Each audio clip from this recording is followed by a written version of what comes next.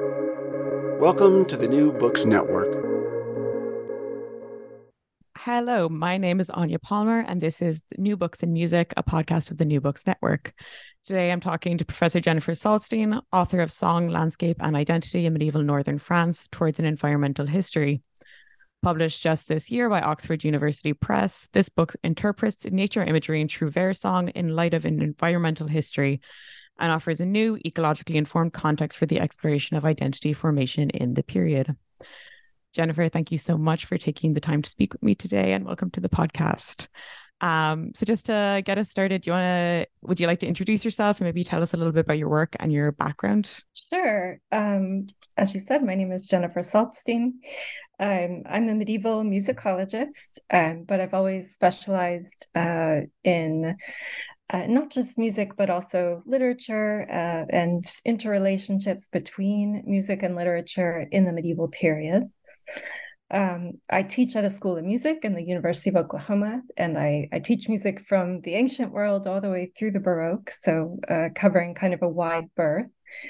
Um, and I've always, in my scholarship and my approach to teaching both, tried to integrate the history of music into just the history of human beings. I've always been interested in social history, in how people interact with works of art in various time periods. And so that perspective informs what I do in both teaching and scholarship.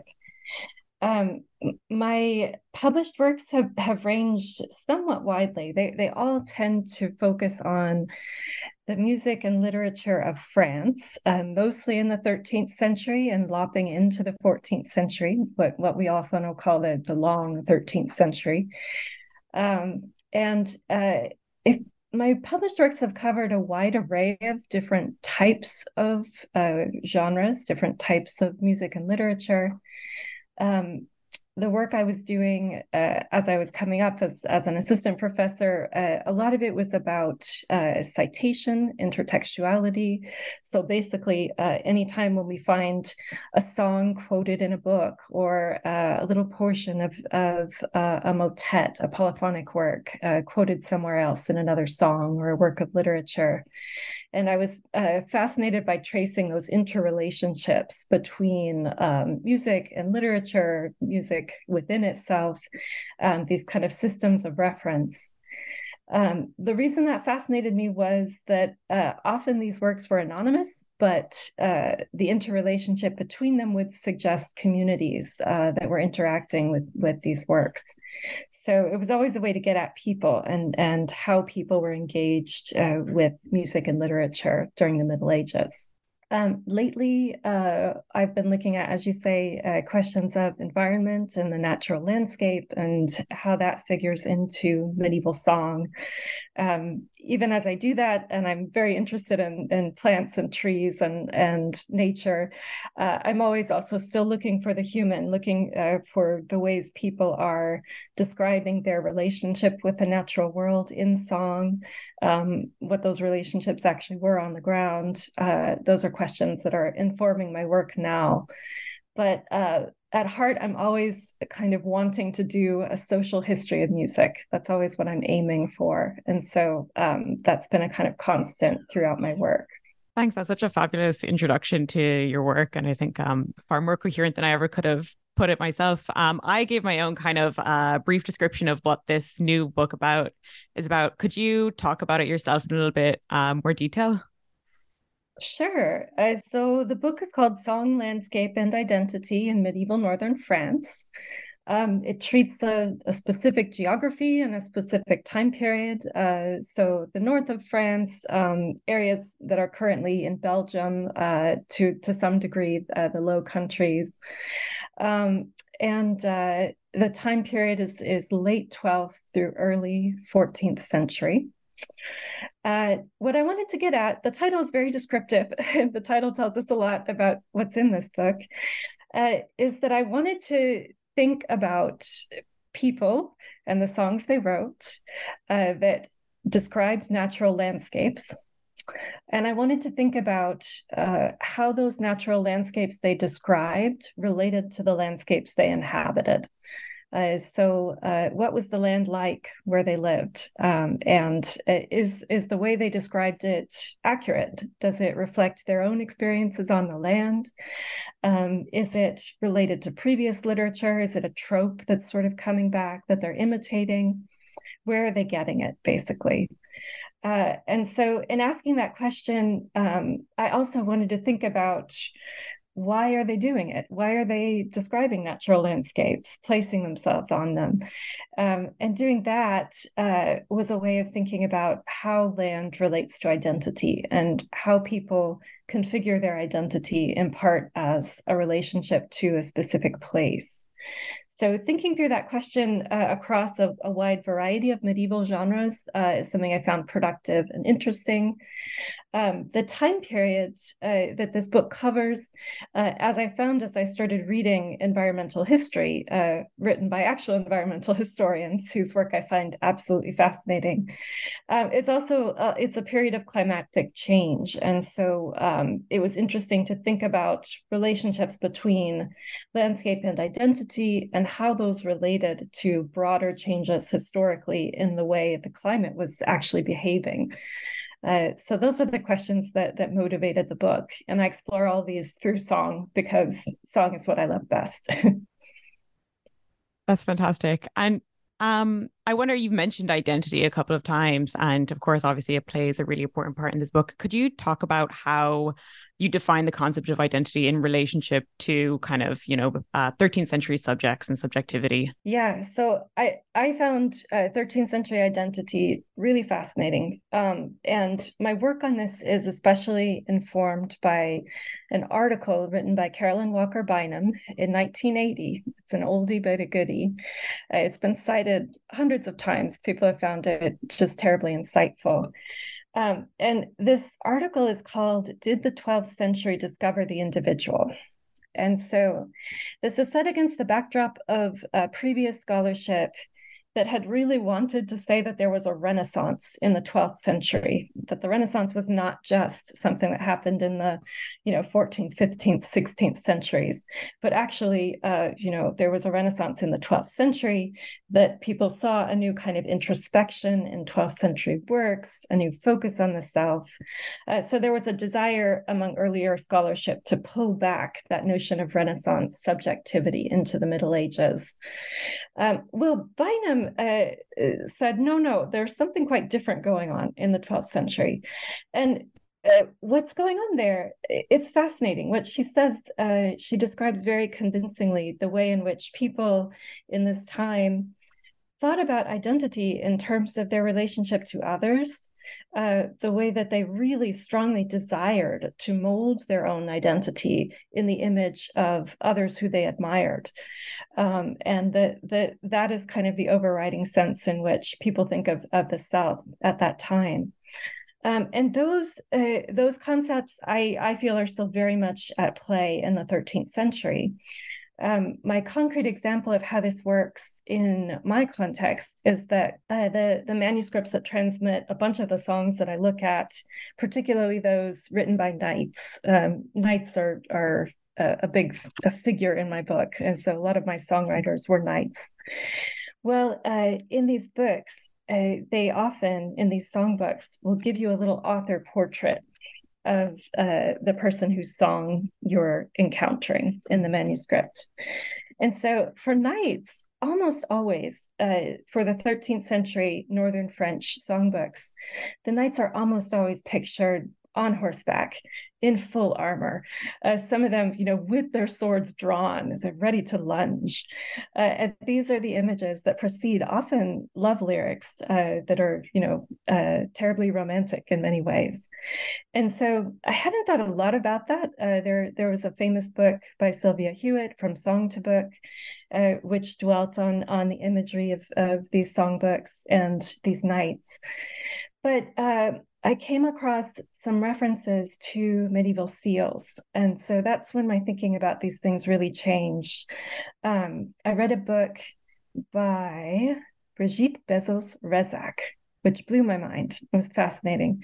But it was all about medieval seals. And articulated very similar kind of concepts of identity, looked at how the seal imagery of the knight on horseback became just kind of part and parcel of how the knighthood thought of themselves, how they represented themselves. They would, of course, use these seals to stamp their signature. If they were illiterate, they were sort of an extension of their body. And that they also seemed to kind of bring the person to life in their absence, that the seal was somehow directly kind of implicated in their embodied person. They would press their fingerprints into it. They would put little bits of hair into it. I mean, I thought this was all just fascinating. But so that sort of made me view that songbook imagery very differently, that these author portraits of these knights were representing these knights in exactly the same way as their seals did, as knights on horseback, and that they were a kind of extension of their identity. They're strikingly uniform, and this is where medieval identity is quite different from modern identity, that there's, in fact, a desire to conform to an ideal image, and that a lot of people in this time worked very hard to embody an ideal image of the identity they wished to inhabit. So in so many ways, it's sort of the opposite of the current culture. The current culture around identity, it seems to me, as an outsider and a middle-aged person, is all about kind of carefully curating by collating materials from the web an absolutely unique vision of the self, and then projecting that unique image outward. It couldn't be more different. This is all about finding an ideal model and working very hard to conform oneself to kind of join with that ideal model and be a perfect embodiment of it. So very, very different ways of thinking about identity. And this doesn't manifest in the same way with every individual that I look at from this time period. There are people in my book I discuss who don't conform to the kind of set variety of identities that are available to them in interesting ways. But for me, it was very productive to think through the works of those other medievalists that are encouraging us to make sure we realize that there were very different conceptions of identity at that time. That's so interesting. And I love how you kind of draw that comparison between the conformity of the past, or maybe a slightly more conformist vision, and the kind of individuality that we tend to emphasize in the present. I know you talked already about the knightly class and how important they are in your book. Could you talk a bit about clerics and their place in your project and in the kind of world of 13th century songmaking in general? Sure. So clerics, this is a term that referred very generally to people who were strongly attached to the church in one way or another. I say strongly. Some of them worked for the church. Cleric is a term that describes, people all the way up the hierarchy, bishops, cardinals, all of those folks. It's also a term for students who are basically enrolled in cathedral schools or universities for their learning. So it's a pretty broad group of people. It's a group of people that musicologists always need to be interested in the Middle Ages, because they're the most highly musically literate people of this time. And so they're very strongly implicated in the production of the notated records of music that survive. So we ignore them at our peril, I guess I would say. I've always thought they were very interesting, and I came across them early on in my work because I was interested in a composer named Adam de la Halle, who was a 13th century music composer, songwriter, also one of the very first vernacular playwrights who survives from the tradition. So someone who'd always been an important figure, and who was believed to be a cleric, presented an image of himself as a cleric. And so often this particular composer was pointed to as kind of an early author figure in the vernacular, and viewed as kind of important in the history of French music. But as I read more about him, I found that he was one of kind of a large group of clerical author figures, many others like him who were lesser known, who were kind of educated by the church or associated with the church, but who wrote songs, often wrote love songs, which I found a little curious, to be honest, that these churchmen were kind of writing these love songs in their spare time. So it's a group I'd always been interested in. And to look at kind of major figures who fit this mold, and then to be guided into a series of lesser known clerical composers from this era, was to kind of uncover a little world and a little community that I was always very interested in. So this book actually started, it was going to be a history of clerical songwriters. That's how I got into the topic. But I quickly realized there were these other themes that I wanted to address that their work spoke to. So it kind of grew from that original germ. But yes, I've always been interested in these churchmen and students kind of writing these songs on the side in the vernacular as they're learning their Latin, reading their Ovid and all of this, still kind of have their hand in this other musical world than the one they're training in. Just because you've just mentioned it now, could you talk a little bit more about the journey from your first book, which, as you already discussed, is about kind of refrains and citation in the vernacular, and onto this project that's very much embedded in environmental history? And could you speak a little bit more about how that kind of interest came about, and what you were writing in between? Sure. Yeah. So I had intended after my first book to write this book about these clerical songwriters. And actually it came from the outside in certain ways, that my humanities center on campus at the University of Oklahoma, they created a new program, and we're going to have a seminar, and that they were going to choose a topic every year. And the first topic they chose was environment. And so I kind of looked at the call and I thought, oh, rats, I don't work on that at all. I can't do this. And then I went back to what I was doing with my clerical songwriters. And of course, I saw that all of my songs were set in the outdoors. They were all, kind of imbued with nature imagery. So it's a kind of thing that had been in plain sight, but I hadn't noticed it and hadn't thought about it in that way. And so it was because of that, participating in that seminar with other humanists, thinking about, issues of environment very broadly. That's what kind of got me thinking about this, and got me started on a path to thinking more carefully about what that nature imagery was, where it was coming from, what was informing it, all of those questions.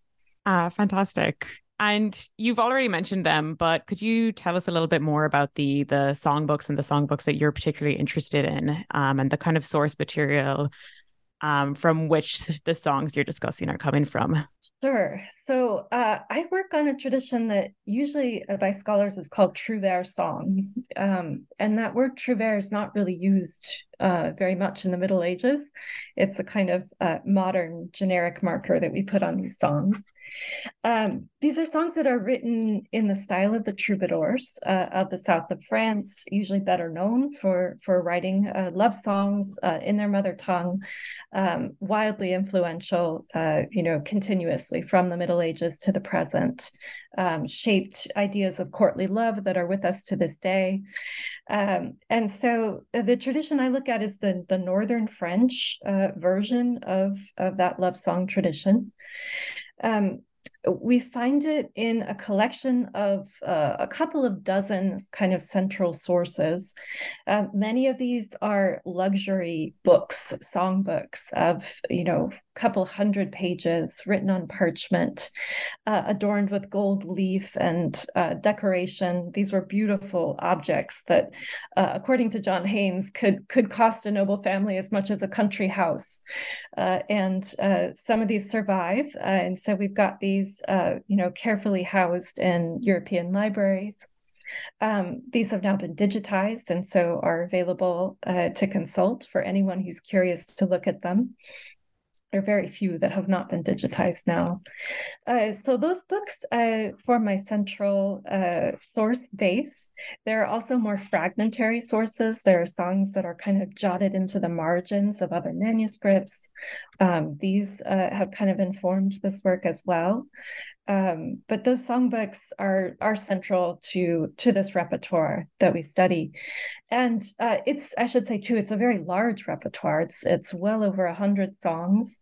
I would say only a fraction of those have been, seriously studied or even performed. So it's a rich repertoire that still has much to offer us. That's great. And yeah, I'd love to just kind of just discuss the book itself and all the richness. And it goes over three main sections. And I know in your very first, you kind of lay out, as you say in the book, I believe you lay out the land for your readers, and you give a really detailed account in your first chapter of what is actually happening to the landscape and environment in medieval northern France at the time. And you've mentioned this already, but could you talk in a little bit more detail about I guess what is happening to the climate at the time, and also the kind of environmental history and field of knowledge that you're exploring in this chapter as well? Sure. Environmental history is fascinating, and it's for the medieval period, a very advanced state.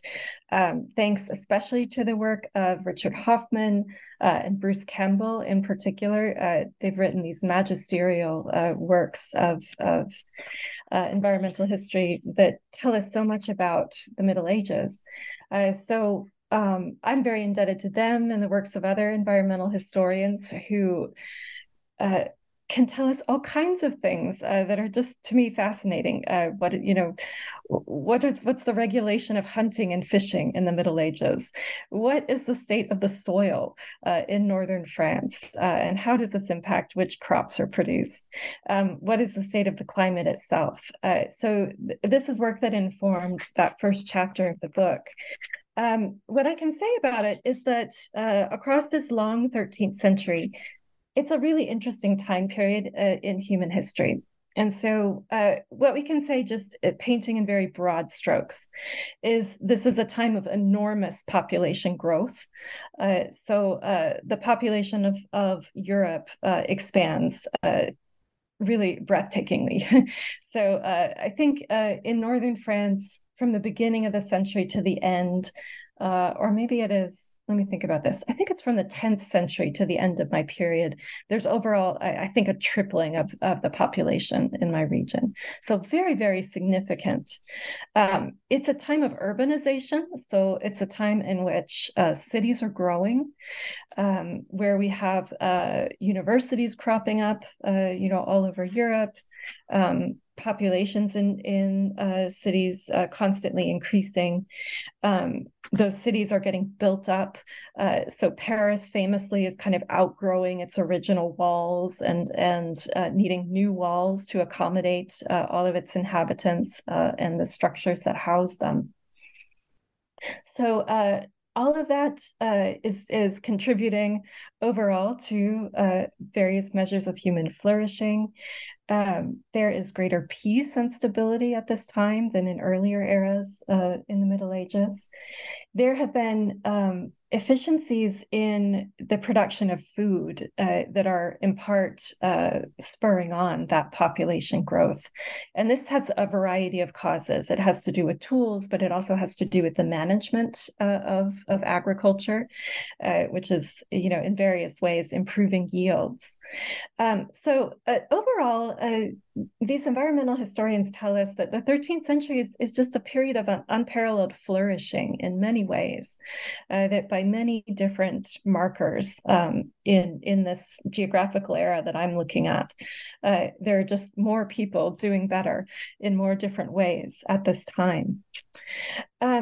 One of the reasons, there are many causes, and these environmental historians are quick to point this out, that it would be wrong to take what they would call an environmentally determinist view. But one of the causes is that the climate is very stable at this time. So they're in the middle of what's called the medieval climate anomaly. This goes by different terms. This is the term that's used by Hoffman and Campbell.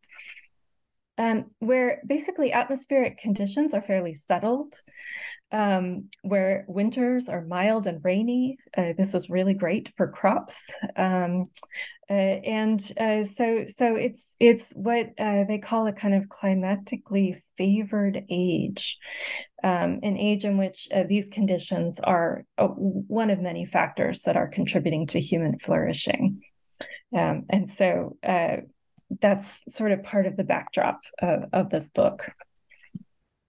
And you're then kind of doing this in this great move, you're connecting this to the nature opening, which occurs so often in Trouvère and I think earlier in Troubadour song as well. And could you just describe this a little bit and talk about where you see that relationship? Sure. So a lot of love songs from this time begin with the songwriter describing how they're going out into a natural landscape. They're walking out into a field or walking into a meadow. They are looking out over a kind of vista where they can see, woods, they can see pastures, they can see meadows, they can sort of see lots of different types of land in front of them. They go out, they smell the beautiful kind of sense of springtime. They feel a gentle breeze come across them. They may hear birdsong, and all of this inspires them to sing. So this is something that occurs again and again, as you say, in Troubadour song, across Trouvère song, across many different genres. It's kind of a very recognizable trope that occurs in music at this time. And so it's something I spend a lot of time with in the book.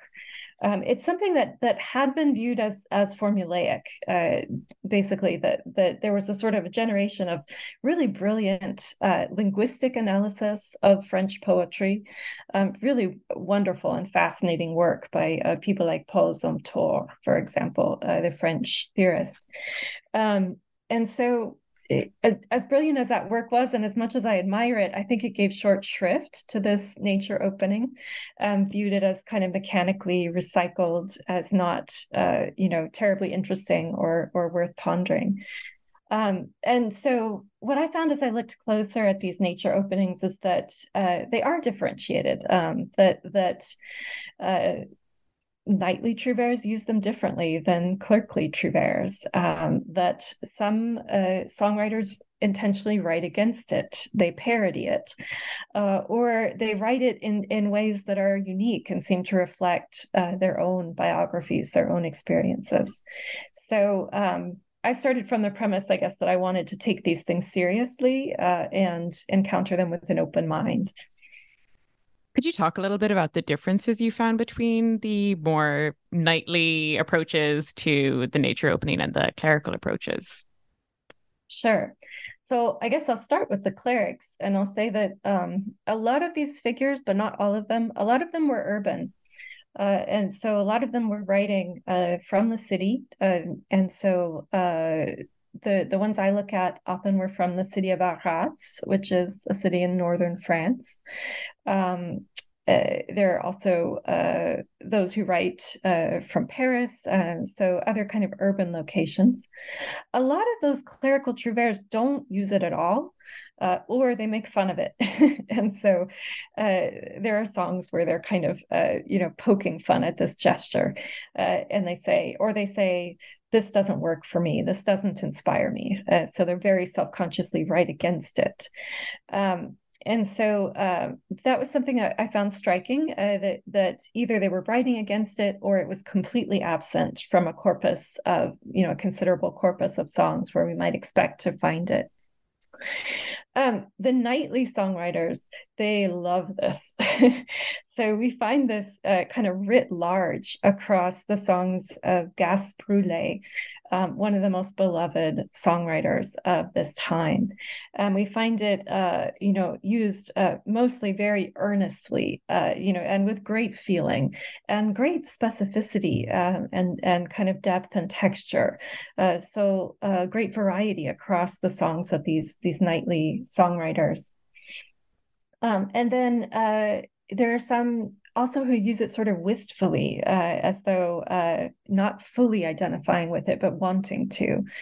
And what I quickly realized looking at these, as you look across them, that they very clearly describe the kind of ideal estate landscape. So the land that was the desired endpoint of nightly violence, of nightly political jockeying.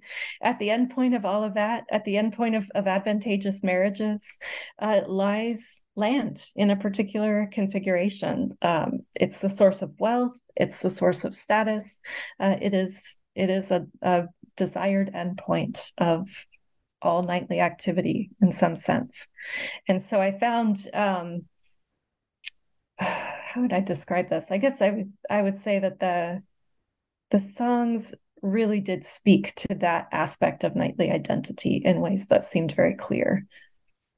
You talk a little bit more on, I guess, land ownership in particular, and I'm thinking, I know you do a wonderful job of connecting. I believe Gas Brûlé was a landowner. Correct me if I'm wrong in remembering that. I'm also thinking of maybe Thibaut of Navarre and the realities of, as you've kind of already alluded to, the estates owned by these trouvères and the kind of activities that they would enjoy doing as landowners and how they might have thought of nature in a kind of nightly way. Yeah, so Gas Brûlé, he had an estate near Dreux. There are records of this. These are records not found by me. They've been known about for some time. Thibaut de Navarre, he had vast land holdings. I mean, really extraordinary amounts of land under his control of. So that would have been, very central. These knights, once they were in control of land, they're in charge of administering it. They need to manage it. They need to make sure that it's producing everything that will meet their needs. So it will occupy them at some point. We often don't know when they came in possession of this land. So we'll have records that they possess it. We occasionally have records that they've sold it, as for example with Raoul de Soissons, who was a crusading knight. And like many crusaders, the last thing you do before you leave is you raise money, and for the kind of lesser among them who didn't have as much cash on hand, that often involved painful departures with land. So we have records of him selling his vineyards, for example, before he goes on crusade. So it's central, and this is a very well worked out area of research by people like John Baldwin, people like Richard Cowper, who've written just such richly textured histories of these nightly cultures. And I found these really fascinating to read. But what those scholars will say is that there are record books that very clearly record the names of these knights, battles that they've fought in, and the land that they've been given. It's all, kind of intimately connected there. So yeah, the landowning is important. It's an important part of nightly identity and nightly aspiration. And your fifth chapter discusses the pastorelle, which I know is a genre you've written about before. And can you just explain to listeners what the pastorelle is and maybe how you're dealing with it in this chapter and in your previous work?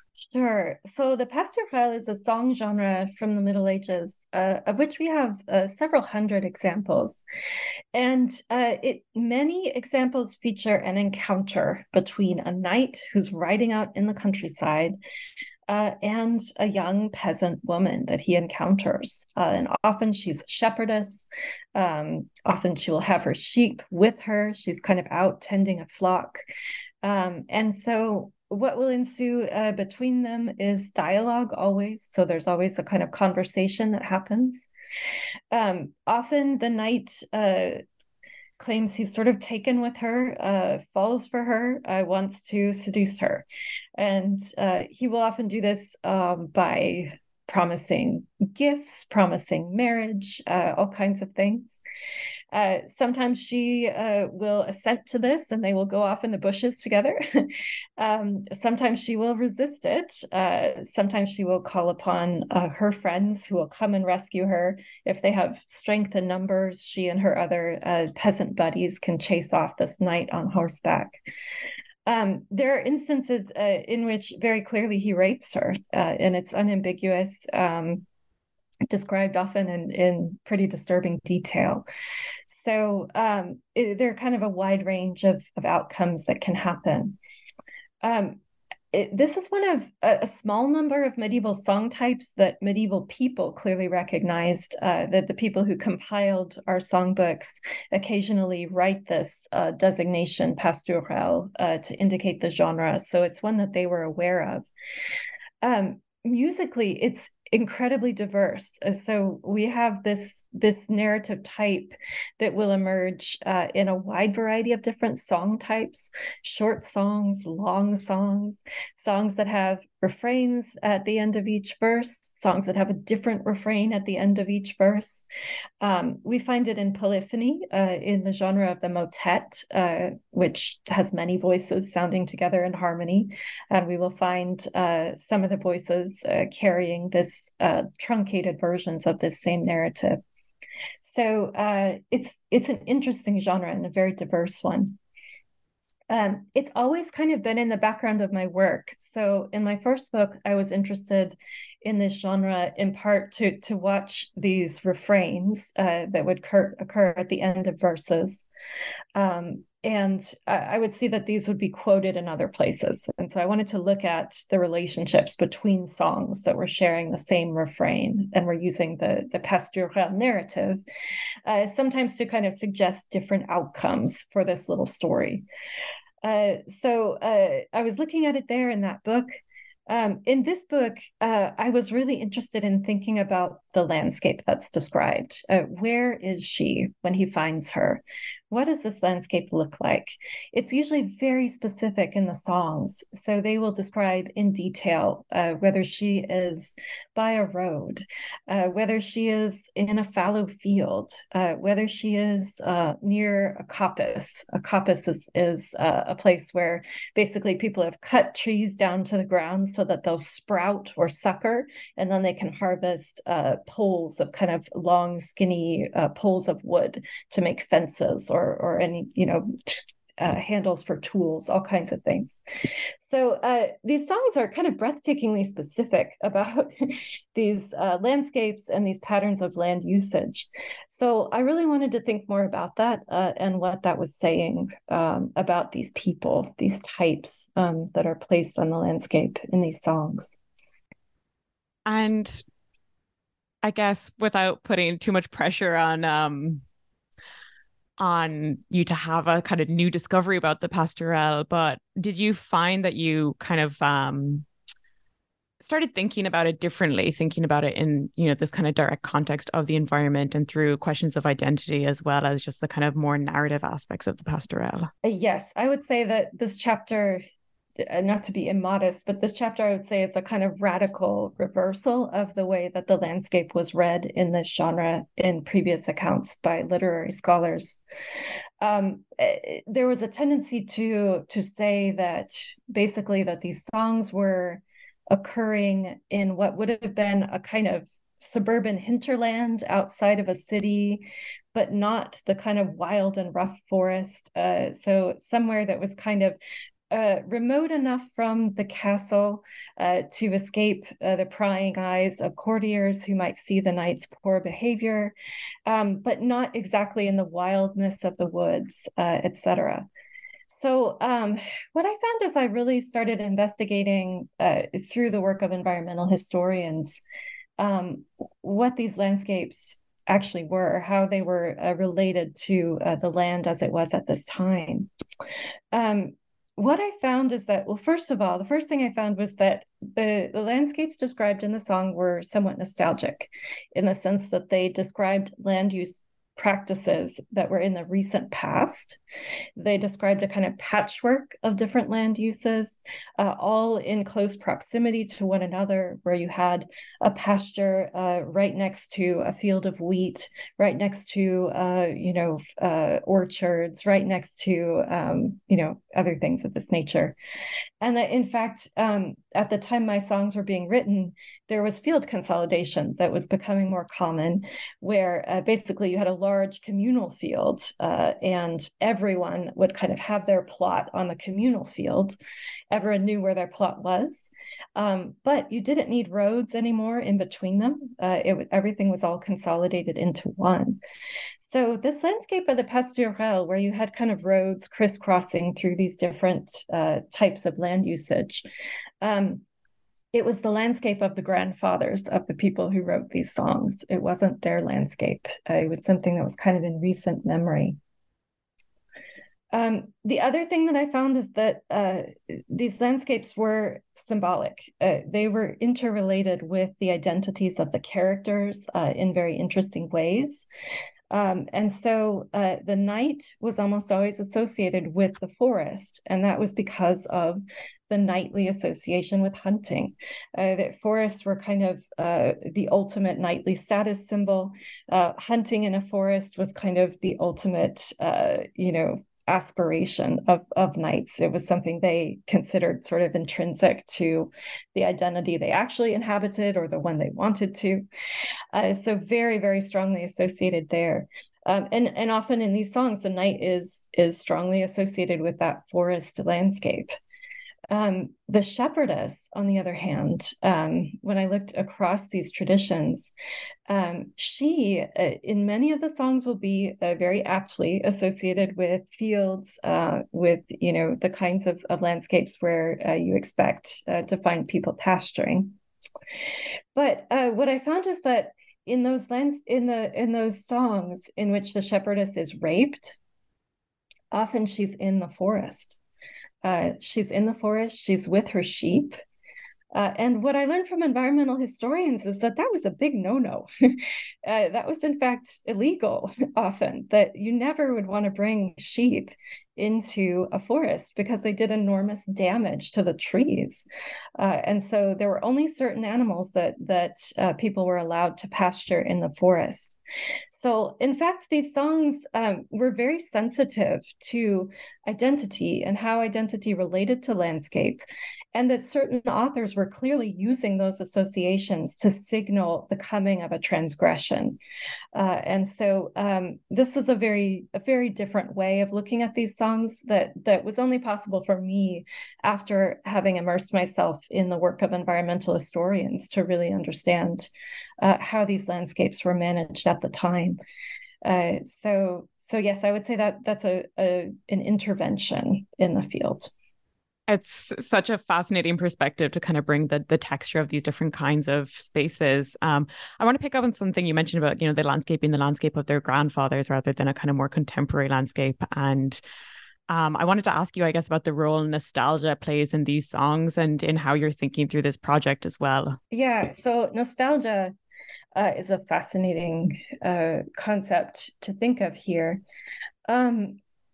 It's one that it takes a lot of work to get at in this particular corpus.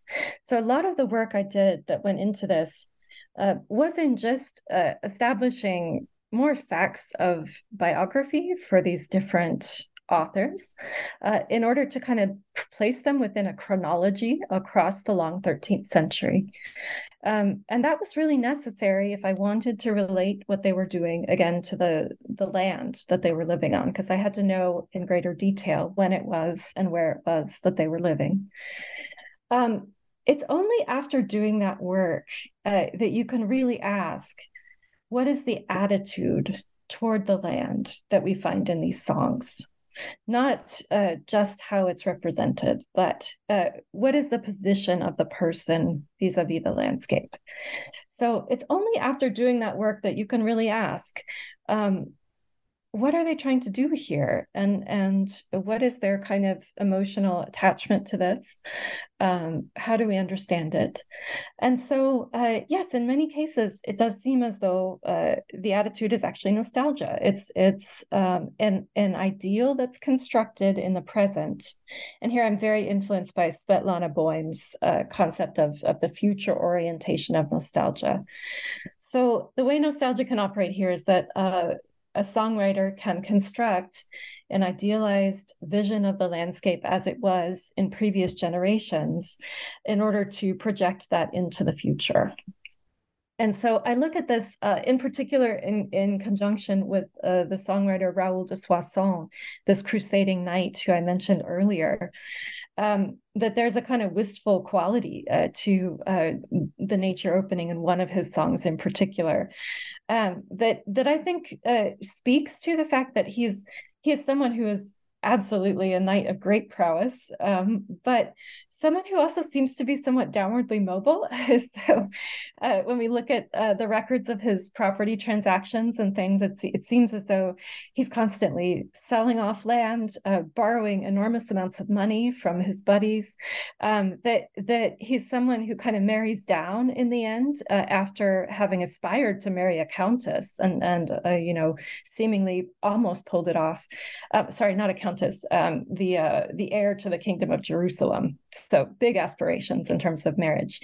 He winds up marrying, it seems, a woman who was called countess, but may not have had any kind of noble lineage at all. So he seems to take on this pose of the knightly songwriter moved by the landscape in ways that suggest a more fleeting connection to it in actuality. That sort of he's buddies with all these people who embody this ideal, but his own life has kind of not lived up to it in the way he might have hoped. So nostalgia is important here. And it's something we can only get at once we really place these people in history as much as we can, as much as that's possible. I should say, too, that these records are much more fragmentary than we'd like in the Middle Ages. There are all kinds of things we'd love to know if people had just kept diaries and left them in a safe place where we could have accessed them. So much of this we have to intuit by looking at the records that do survive and filling in the gaps as best we can. And in your final chapter, you talk about the Ronde, and you particularly talk about gardens and women's experiences. So I guess this is a two-pronged question. And one is, can you talk about this genre and how you're dealing with it, but also what the project of thinking through women's experiences, and I know you also kind of talk about peasant experiences being peripheral maybe to these songs that are all written by highly educated and or aristocratic men in the kind of 12th and 13th and early 14th century, and how you're able to access other kinds of experiences through songs. Yeah. So the ronde, it's a song genre. It's very diverse. So much like the pastourelle, it has many different musical versions. It's short. It usually has refrains. And in many cases, it highlights the voices of women or the experiences of women.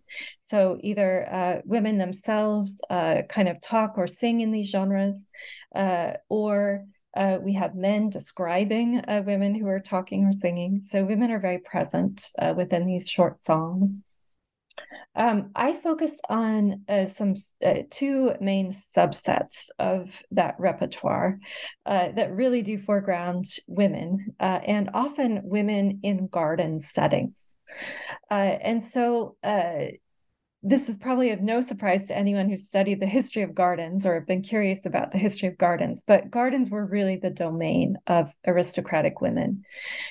They were given a lot of leeway to design them. They spent a lot of time in them. They're very, very strongly associated with female noble identity. These songs had often been associated with the peasantry, and this has to do with long traditions of wanting to view the refrain, these little bits of song that travel all around in the Middle Ages that I wrote my first book about, and that many others have studied, wanting to view those as a vestige of oral song culture. So hoping that those refrains must have been the lost voices of medieval peasants singing songs, the true medieval folk. I think that, well, in my own work, I've suggested that there's good reason to believe that was not the case. And so my first book examined the transmission history of those refrains and found that it was quite literate, quite stable, didn't have the kind of hallmarks of an oral tradition. But that association with those things in peasant culture, I think, inflected the reception of the ronde, this song genre that had these refrains that was talking about medieval women very often. And so I think there was a kind of underlying assumption that these were about peasant women. And so bringing those songs into dialogue with garden history and environmental history quickly, I think, shows that these settings are often very clearly an aristocratic estate landscape, a garden landscape. And so they do speak to that kind of noble female identity. They are very much kind of obsessed, you might say, with viewing, with the visual dimension. So they often describe, for example, dances occurring, and an onlooker will be watching young women doing a dance, or the women will be talking about being watched. And so there's a kind of dimension of the visual that inflects these things, which is part and parcel of that garden landscape, which was all about sensory pleasure and the pleasure of sight in particular. And so I read some medieval theories of garden design, especially Piero de Crescenzi's very well-known work on this is one of the early works of landscape architecture, and it comes from the early 14th century. But that book is full of instructions about how to curate views in the garden, how you're supposed to experience the garden as especially a delight for the eye. And so rethinking that genre within environmental history just focused attention on the ways in which it spoke to female noble identity. That's fantastic. And just, I guess at the end of your book, in your conclusion, you do talk a little bit about the 14th century. And, as you've kind of explained already, this book deals with maybe the long 13th century or songs that are written in the 12th and 13th century particularly.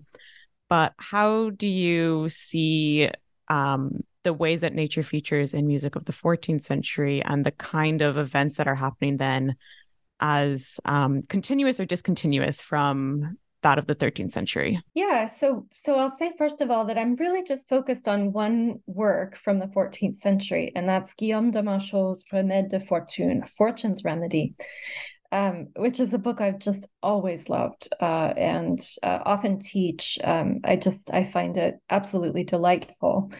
It's a book that's been of interest to both musicologists and literary scholars because in the midst of a really fascinating allegorical narrative, there are also songs interspersed within this narrative.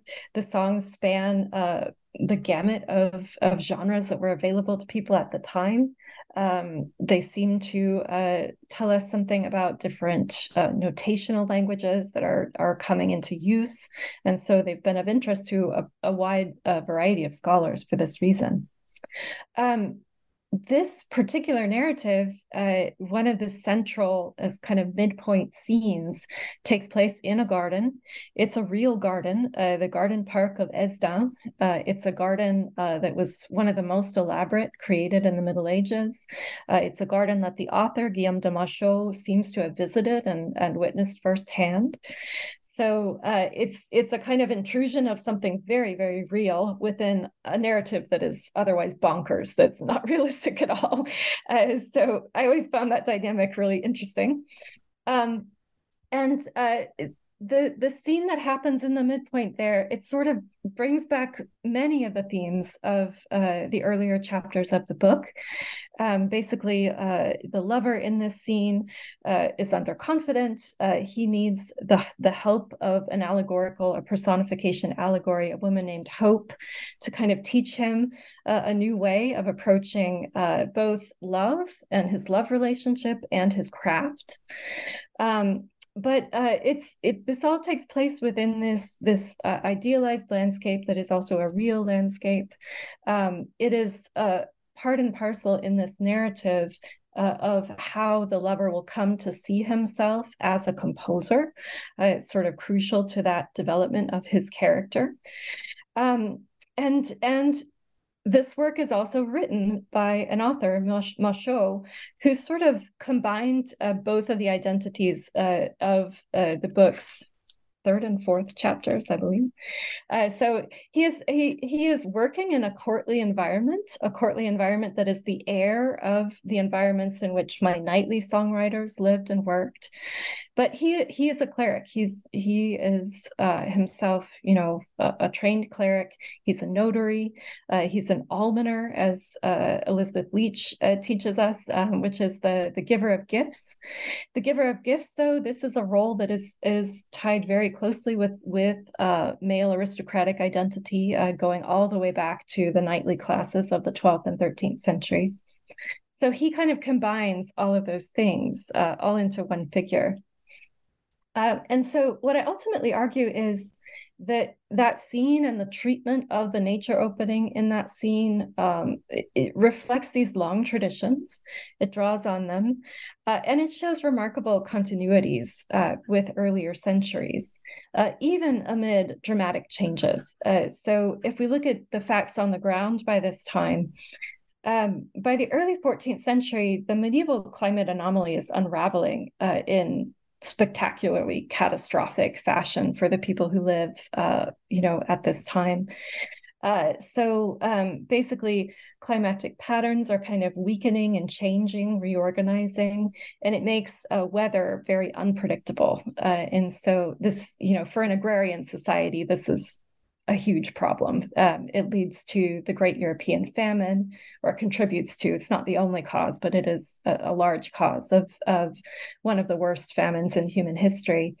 And what I argue ultimately about the connection between my cultural artifacts and all of this is that once you have certain images of the land, forming landscapes in the minds of artists, once they're kind of cycled through the machine of culture and distributed widely, once people start connecting their own identities to particular kind of landscape configurations, that those things become resistant to change. That once you connect these things to identity, change becomes difficult for people. And that what we see is continuity, even when the facts on the ground are changing pretty dramatically, and if anything, a desire to hold on to these identities even more strongly. And so those are some observations I come to with regard to the Remède de Fortune and its position as part of a legacy of treatment of this topic of the nature opening, going back through the Trouvères. And I guess finally, thinking even, further ahead in the 14th century, you also relate the period that you're discussing to our current kind of climate anomaly. And I wondered if, just in closure, you'd like to talk a bit about where you see points of difference and similarity between our present and the medieval past that you're looking at so carefully. Well, the first thing I'll say is that we don't really understand the present and we don't know what the future holds. So we have to keep that in mind. Obviously, our current situation is part of what drove my curiosity to learn more about the medieval climate anomaly and what Bruce Campbell calls the Great Transition to the Little Ice Age. Once the climate settles down, it settles into the Little Ice Age, this period in which overall patterns tend toward, colder temperatures in Europe. And so it obviously kind of prompted my curiosity to learn more about this. I don't go quite to the present. In my conclusion, I do relate this to a more historically proximate example, and that is Aldo Leopold's Sand County Almanac. And so in particular, I kind of relate the material of the book to his chapter July, which is very famous. So the Sand County Almanac basically goes through the months of the year and notes kind of ecological relationships on the author's land, seasonal change, his interrelationship with this biotic community, as he calls it. But in the chapter of July, we find playful imagery of medieval lordship, and it shines very clearly through the text. As a medievalist, it's impossible not to notice it.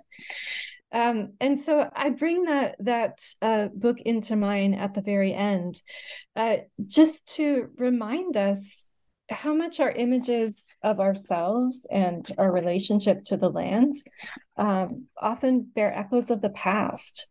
And I would imagine, I'm just looking at medieval France and echoes of this in a modern, American writer in the tradition of environmental writing.